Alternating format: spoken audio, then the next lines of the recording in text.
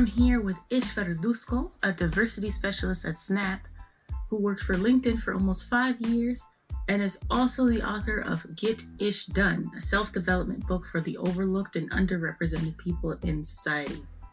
Ish is also a DJ and a big advocate for more Latinos in tech and L&D. He's also a clever hybrid. Ish, thank you so much for being here with us today. Thank you so much for having me. I'm super stoked and ready to dive in. Yeah, this is going to be good. So looking at your material, you mentioned 4 audience personas in one of your LinkedIn articles. Who do you feel are those overlooked and underrepresented people? Yeah, that's a really great question. You did your homework. I guess we got to take a couple of steps back. The reason why I wrote the book is because I went down this journey of learning a ton over the past couple of years. And growing up, I was never the smart kid. So the past couple of years, I flipped my life around and went down this learning path. While learning through all these different mediums, I noticed that the learning and development and self-help industry was not very diverse. Out of the 45 books that I read in 2019, 3 of them were written by people of color and 0 were written by Latino men. So that was pretty disheartening, going through this amazing personal journey of learning and growing and taking a step back and realizing that my people weren't represented in the level of people that I was learning from. When I came up with the idea of writing a book and summarizing all of my findings and everything that I had learned, it was important for me to speak to that audience of basically myself and my friends and my family. What I did is I developed 4 audience personas. I'm a big marketer. I believe you have to know your audience before marketing the product. I wrote out 4 very distinct people. I even gave these people different names and they represented different demographics. One of them was a younger person who maybe in their late teens had gone through a lot of struggles as a kid. Maybe learning wasn't the cool thing on his block. Another person was in their early 30s who has kids but doesn't really like their job, trying to figure out what they need to do. The audience personas were super helpful because writing the book, I could always pull them out on a piece of paper and think, is this speaking to my audience? That was a long-winded answer, but I had to give the backstory for why I developed those audience personas. Yeah, it's nice to have a bit of that backstory. It's good to have someone who you're writing for. I really like that approach. The book is a 7-step framework to get stuff done. I won't ask you to give all your secrets, but what is your favorite step? My favorite step has to be step 1. It's chapter 1. Chapter 1 is around this concept of understanding thyself. So when I did all my research from all these successful people, this theme kept coming up of that person is so self-aware and that's why they are successful. So then after realizing that this key word, self-awareness, is the common theme, I started to research what that actually meant. I actually found out that's not the proper term to be using when referring to successful people and how they understand themselves. The definition of self-awareness is to be able to look in the mirror and recognize who that person in the mirror is. Even a monkey or an animal that looks in the mirror and recognizes who they are in the mirror could be self-aware. So the term that we often try to use, but people just don't use it, is self-concept. So self-concept is a psychological term. Essentially what it means is breaking apart who you are as an individual in different stages of your life. The 4 stages that I broke down is: who is your past self? Who have you been throughout all of your time in this world? Who is your present self? Who is your future self? And holistically, who are you in general? What makes you tick?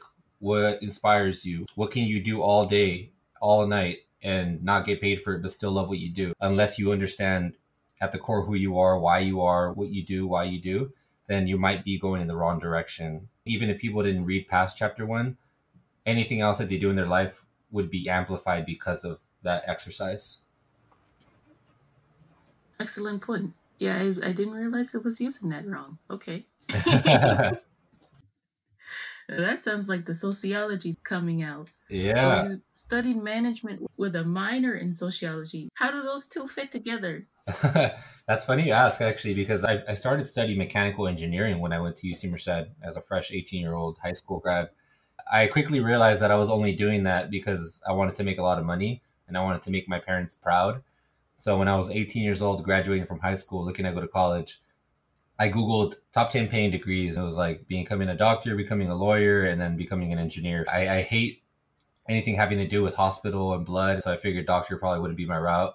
In terms of lawyer, I rolled that one out and I went the engineering route. After a semester, I realized that I was really unhappy. So I switched my college career and went down the business route. I took sociology and I found it to be fascinating.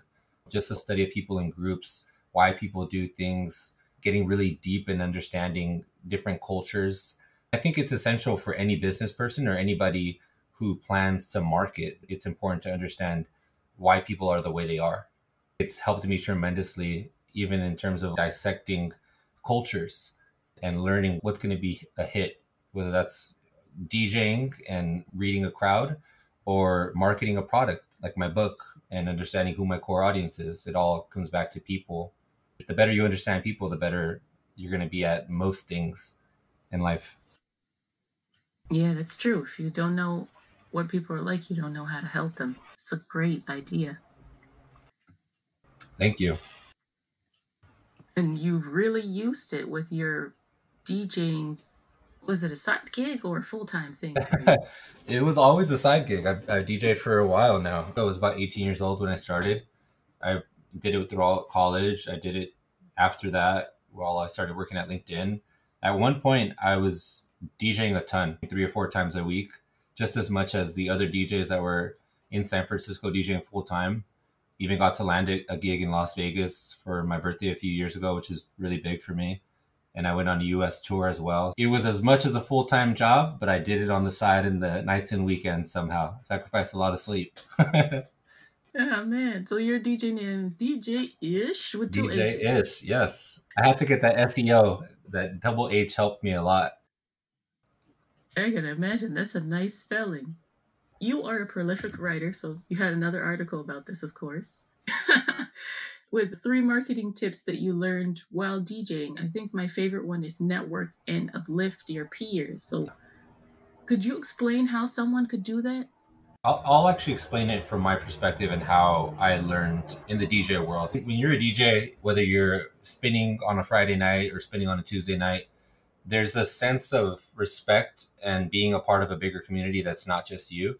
Being able to provide support, whether that's in person and just showing up to somebody's gig or promoting an event for one of your friends who's also a DJ. I found that just a very simple concept to be translatable to everything else that I do. So being able to support other marketers and share my key learnings as a marketer at LinkedIn goes a long way for younger marketers or other marketers who might not have that experience working in diversity and inclusion, sharing thought leadership content and helping to uplift other people that are from diverse backgrounds or people who are diversity program managers and share key learnings that I've come across. It's just doing a greater good for more people. It always comes back to you. People respect it, people love it, people appreciate it. Once you do it long enough over time, you develop a brand of helping others, and who doesn't want to be around people that help others? That's the truth. We mentioned before that you are in diversity and inclusion. We've heard those words before, but how does a job working with that function? Now more than ever, it's really important for companies to have dedicated people that work on diversity and inclusion efforts. So currently, I'm a diversity specialist, as you mentioned, at Snap here in LA. I work on how we attract and hire people from diverse backgrounds, but I also work on different programs within the company that help people feel more included. A couple of initiatives help our product, Snapchat, the app, reach diverse audiences as well.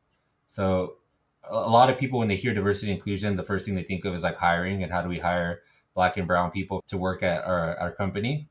Diversity and inclusion is a lot wider than that. How do you develop initiatives so that the people from those underrepresented backgrounds stay at your company? That's not hiring, that's retention.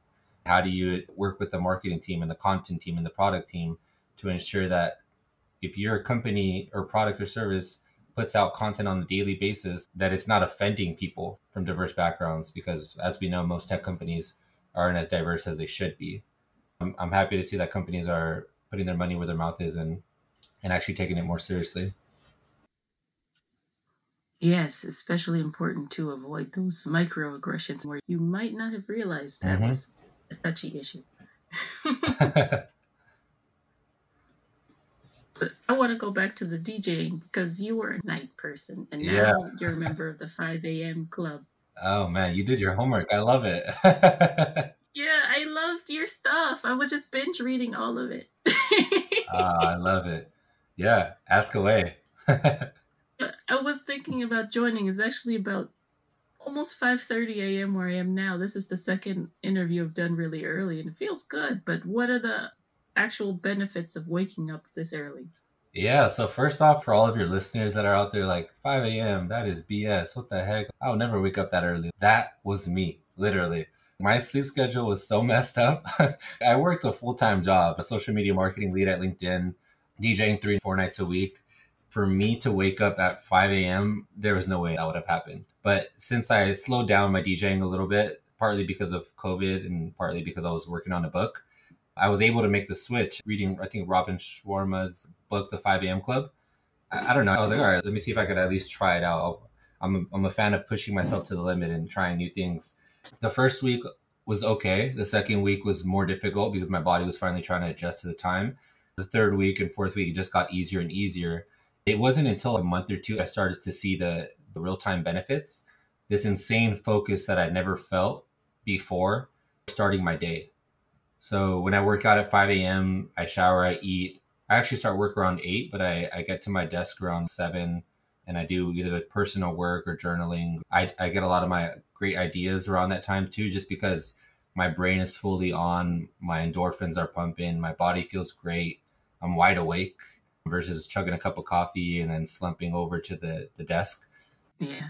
I've recently started getting up at 6:30, but I still didn't have enough time for that collective me time, so I think I'm going to try this. The trick is going to sleep earlier. That's all it is. It's difficult if you're a night owl like I was, but then it's just a matter of making some small changes in your life to fit that. So if your goal is to sleep by 9:30 p.m. so that you can wake up by 5 a.m., then maybe that means laying down by 8 and showering by 7:30 because you know you're going to be laying there for 2 hours. You got to figure out what it is that's keeping you up at night because usually that's what it is that prevents you from waking up the following day. Yeah, for me, I have to have total darkness. Even one little light will just keep me awake. What else do you have to do to train yourself to actually get up? People may say, I'm going to get up at 5, and then 5 comes to hit the snooze, and then they hit the snooze again, and it's 8:15, and they're thinking, what happened? Yeah. What do you do to make yourself get up? At the end of the day, you really can't make anybody do anything. You have to have the internal motivation to do it. From studying my book, the second chapter is about game changers. So it's habits, rituals, and routines. And how can you optimize different areas of your life so that these little tiny things that you do over time make huge impacts in your life. Waking up early can be one of them. Building great habits of sleeping is one of them. So back to your question, how can you make the habit of waking up early as easy and seamless as possible? I always set my gym clothes the night before on my couch. It's just a matter of making things easier. Sometimes if you got to put yourself through a little bit of torture and throw your phone underneath the bed, put it on super loud so that the alarm makes you wake up and go underneath the bed to turn it off, then maybe that's not easier, but it makes it uncomfortable. That's another way to build a good habit is flip it on its head and make it uncomfortable so that it pushes you into the other direction. Nice strategies. Thank you for sharing those. Of course. Hopefully they're useful. Yeah, definitely. Something else that might be useful. You worked at LinkedIn for 5 years, but I see a lot of people struggle with their profile. It's either very vague, not enough information, they don't have a picture, or their profile sounds like a copy and pasted resume. What can they do to give their profile a makeover? The first thing, and you alluded to it there, is your LinkedIn profile is not your resume. There's a lot of other things that you can put on the profile to spice it up a little bit, whether that's passion projects, interests, other things that you've done outside of your day job, or framing it differently so it doesn't sound so robotic like you mentioned. If your resume is what are all the highlights and the stats, your LinkedIn profile, maybe some of the most impactful stats, but then maybe it's more storytelling. So you can write a couple of sentences or a couple of paragraphs. What did you do in the role? How did you make an impact? Tell me about a project that you really did and dig deeper versus on a resume. You can't really tell a full story. You're stuck to a couple of bullet points maybe. Another thing with LinkedIn is just have more fun with it. Share content, engage with content, fill out your profile in different aspects. Use your LinkedIn header as a fun way to give people insight into what you do. My header would be diversity specialist at Snap. That's the basic header. But instead, mine says diversity at Snap, DJ, Latino in tech, and author of Get Ish Done on Amazon. It gives insight into different aspects of who Ish Verduzco is. I think being able to use different aspects of your profile to highlight who you are outside of just your 9 to 5 gives people and recruiters who are trying to connect with you a more personable vibe. Yeah, especially in the 21st century, we want to know who you are as a person, all of you. So you have to bring it all to the table. Exactly. I've been poking mine, so now it says creating clever Latino pros who can think in English. Hey, I like that. Finally getting there.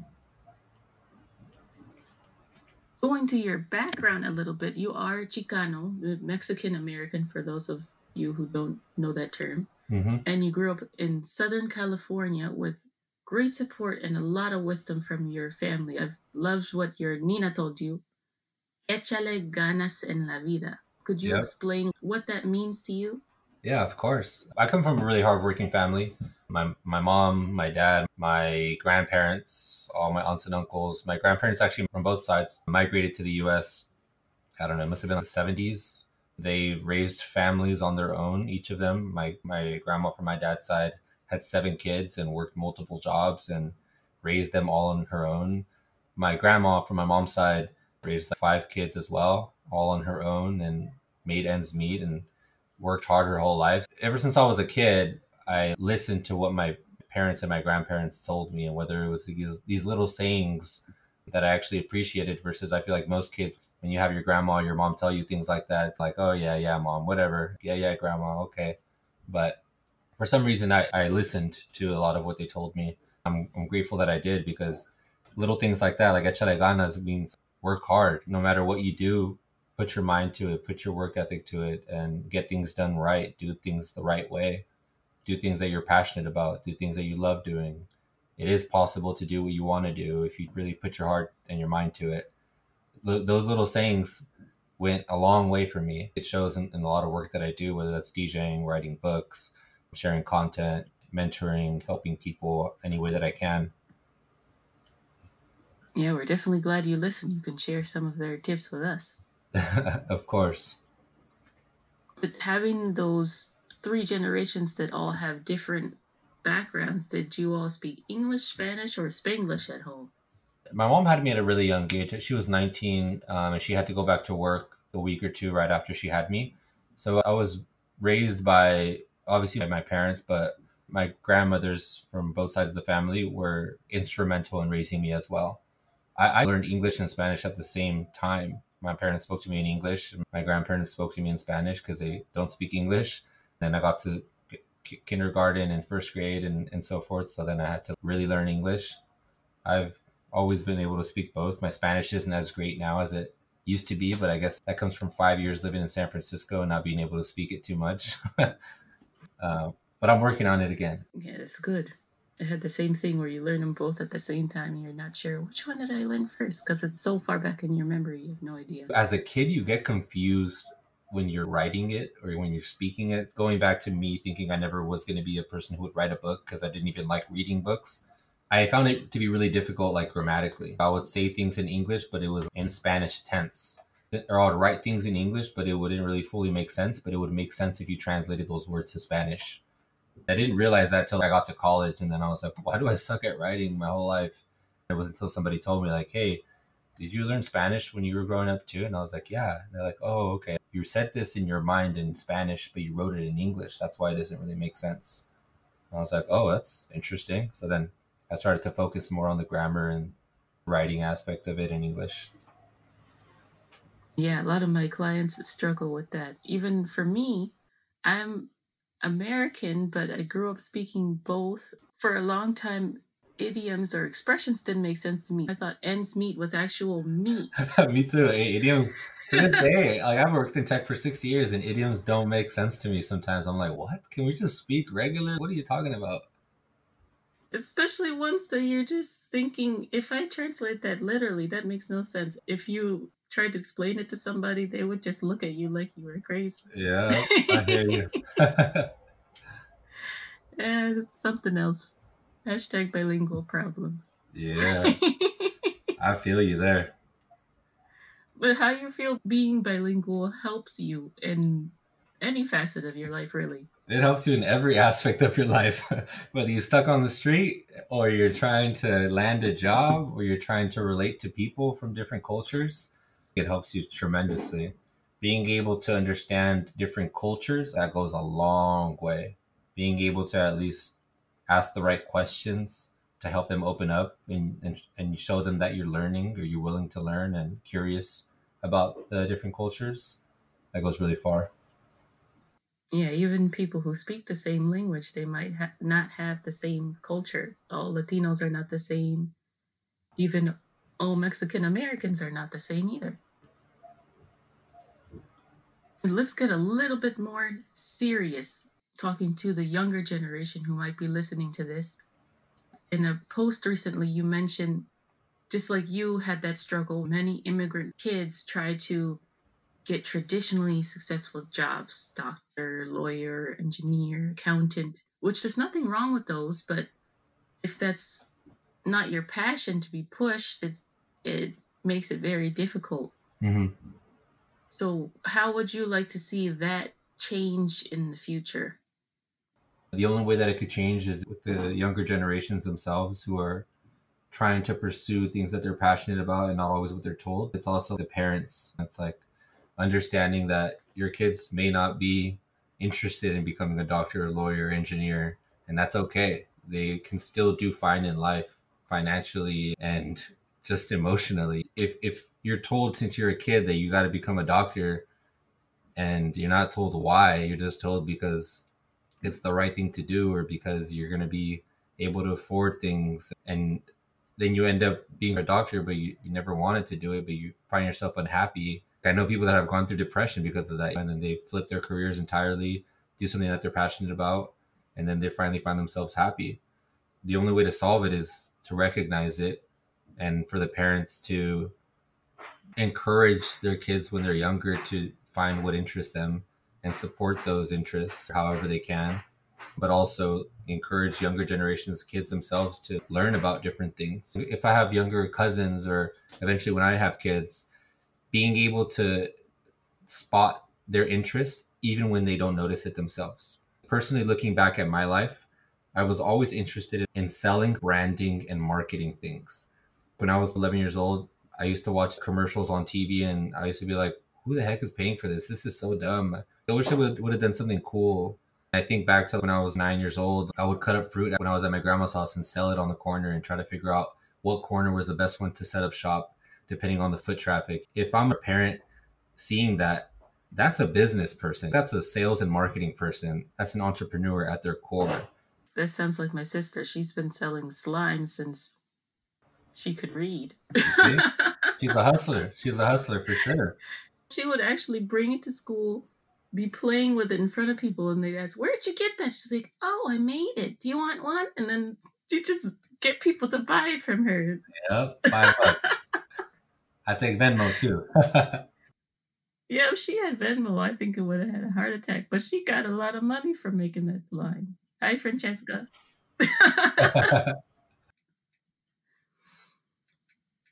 Going into the less traditional jobs, we're used to hearing R&D, research and development, a lot. But there's this new acronym that I've been hearing, L&D. Could you explain what that is all about? A lot of companies nowadays have a department that's dedicated to learning and development, Snap included, also LinkedIn as well. This is basically an organization at companies that is dedicated to helping the employees learn and grow and progress in their careers or in their profession. So, whether that's different bosses at a company taking online courses and in person trainings about how to become a better boss and how to become a better mentor and training their employees, or whether that's people taking LinkedIn learning courses to become a better marketer. It's just this idea of always be learning, always be growing, always be refining your tools. There's always room to grow. Learning and development is like, how do we invest in the people that create the products? Very nice. What would you say to teenagers who are trying to find their way during all of this craziness that's going on? It's a blessing in disguise because COVID is happening to the world and we're experiencing a pandemic. Now, all of a sudden, a lot of people have a boost in time and energy. You're not spending Friday nights and Saturday nights going out. You have more time to invest in yourself. Speaking to younger generations, whether that's people in their teens or even early 20s, how can you use all of this time that you have now to work on your craft or to learn about different things that you might be interested in, but never found the time to learn about them? So if that's me at 17 years old, thinking about how to become a marketer, how can I use LinkedIn to find people that are marketers and set up calls with them, whether that's Zoom calls or just back and forth email? How can I take online courses for free, whether that's on YouTube or LinkedIn Learning? I know they're offering a bunch of free courses around marketing. How can I start a project around marketing and start up an Instagram page or work with small businesses and tell them that I'll do their social media marketing for free if I can put that on my resume? Now we have all this time, people can use it a little bit more to work on their craft and something that could potentially be a long-term career play or hustle.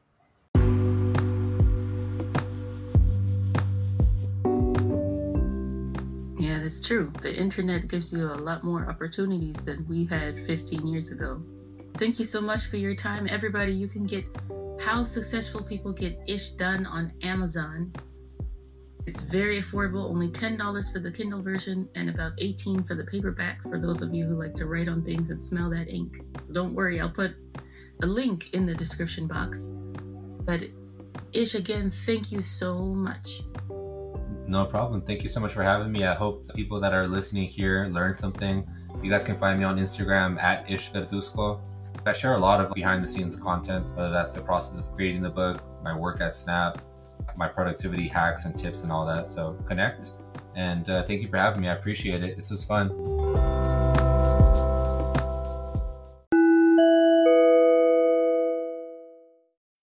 Don't forget to subscribe on your favorite listening app to hear other episodes.